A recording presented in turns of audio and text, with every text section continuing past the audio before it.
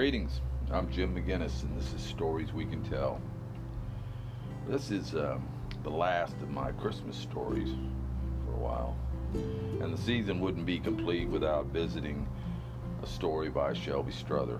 And anyone who knows me knows what a tremendous influence he had on me as a journalist, as a writer. Shelby shared his gifts with folks all over the place, and we're all better for it. This particular piece is something I've been sharing with friends and family for years. It's a memory of his grandmother, and that's about all the introduction it needs. A Merry Christmas wish goes out to everyone, especially Shelby's family and friends. Hope you like it.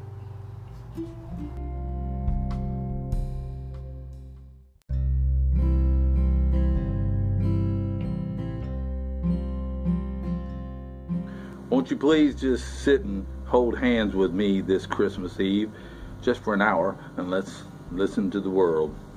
And the old cracker woman, which is what my grandmother used to call herself, would take me and my brother out to the little porch and sit us on her lap and get the old wooden rocking chair going just right, where it creaked gently, comfortably, and we'd take in the sights and sounds and smells of a not-so-silent Florida night.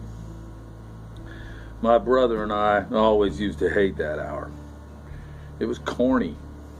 And besides, the smell of orange blossom was strong, and it was hard to detect anything else unless it was the pungent odor of burning cypress wood, and it was dark and you couldn't see anything anyway. Her real name was Laura, but we'd always call her Nana, and my brother liked to tease her and call her Banana, and she always laughed so hard she jiggled all over. Christmas in Florida wasn't what Currier and Ives had in mind.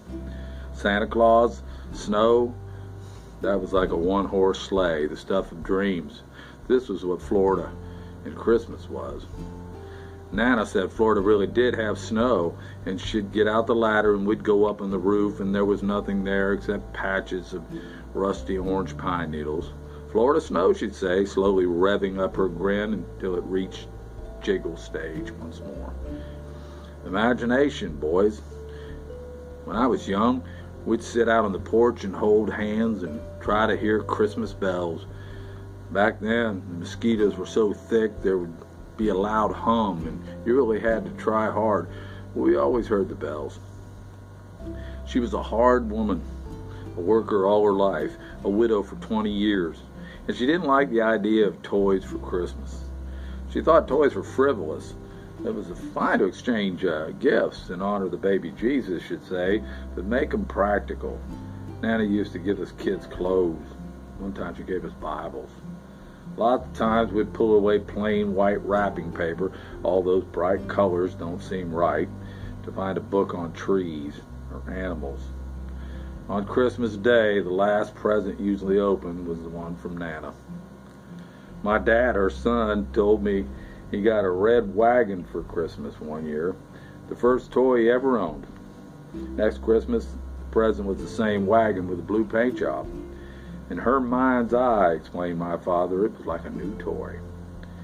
He explained that the Great Depression was in full stride and money was scarce, and he couldn't remember how many nights in a row was the same fish and grits specialty of the house.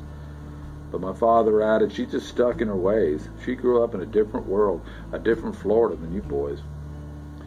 And as my brother and I got older each Christmas Eve, she took us farther and farther into the Florida woods during our hour rocking on the porch. She'd pick up a carambola fruit, cut a cross-section, and we'd behold the star apple, she'd say, offering us a bite of delicious fruit. This is God's way of letting Floridians know it's Christmas. See the star? Remember the star. The old cracker woman told us stories not of partridges and pear trees, but of someone's runaway parrot that used to hang out in the mangrove swamp, screeching the essence of Yuletide carols to the night. She broke open a sand dollar once and told us of the legend of the 7 doves of peace inside. When I was 11, she took me shrimping. The lantern and the big long net and the bait bucket were all we needed, she'd say. And we'd go to some secret place that only she knew about, a little wooden bridge that seemed a million miles away. And we'd stay all night, and we brought back almost 1,000 shrimp. And I never had so much fun working. Working? That was playing, she'd say. Those were toys we played with. Working is cleaning all these shrimp we got. And she smiled and walked back to her room, holding her back that had stiffened on her. Once my father rented an airboat, and we went sailing across the grassy inland swamps and saw all kinds of birds and flowers and creatures we'd never seen. But Nana could name them all.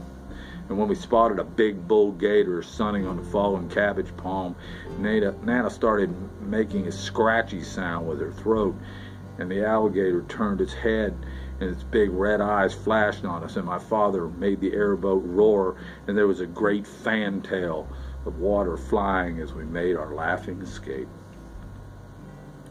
The thing about human nature is eventually things that were foreign and hated suddenly become wonderful and fascinating. But then they also get taken for granted. My brother and I spent less and less time with the old cracker woman. Like her lap, the woods were shrinking, and Nana got sick. First, it wasn't so bad. She could still tell stories of sea turtles laying their eggs and make you feel like you were right on the dunes with them. She could still sing the old Baptist hymn she loved, and she could still laugh until she jiggled all over. But then she'd start coughing, and she couldn't stop, and someone would run and get a drink of water. One day my mother went to visit her in the hospital, and she'd written out her recipe for conch salad. She never told anyone how to make it, and we all thought she'd take it to her grave. I brought her a hibiscus blossom, and she pinned it in her hair, what was left of it. She struck a pose and said, "Betty Gray will eat your heart out." But when she started to laugh, her eyes suddenly closed, and her teeth gritted from the pain inside. My brother and I made her a Christmas wreath of pine boughs and seashells and sea grapes decorating it. In the middle, on a piece of plain white paper, I wrote the word imagination. And she smiled weakly and said, "Been shrimping lately?" A week later, it was Christmas Eve, and there was a big party at a friend's house. The whole gang was going to be there, including my girlfriend. I was at least an hour late. We sat in the hospital room holding hands on Christmas Eve, that old cracker woman and me. There was no rocker, but it was a Florida Christmas anyway. And even though I was the one doing all the talking this time, even though her eyes were glazed over from all the medication, and even though she had a tube in both her arms, she still told me all the beautiful things there are to tell about family and Christmas with her imagination. The next morning, leaning up against the wall was the present for me, a shrimp net with a red bow around it. At last, a toy from Nana. We never made it back to that secret spot, though. She never got well enough. And now, 20 years after we put her into that Florida ground she loves so much. My children and I are going to hold hands just for 1 hour, and we all listen as I tell them stories of the old cracker woman from my Florida childhood. Merry Christmas. That's an excerpt from Shelby Strother, one of my favorite Floridians.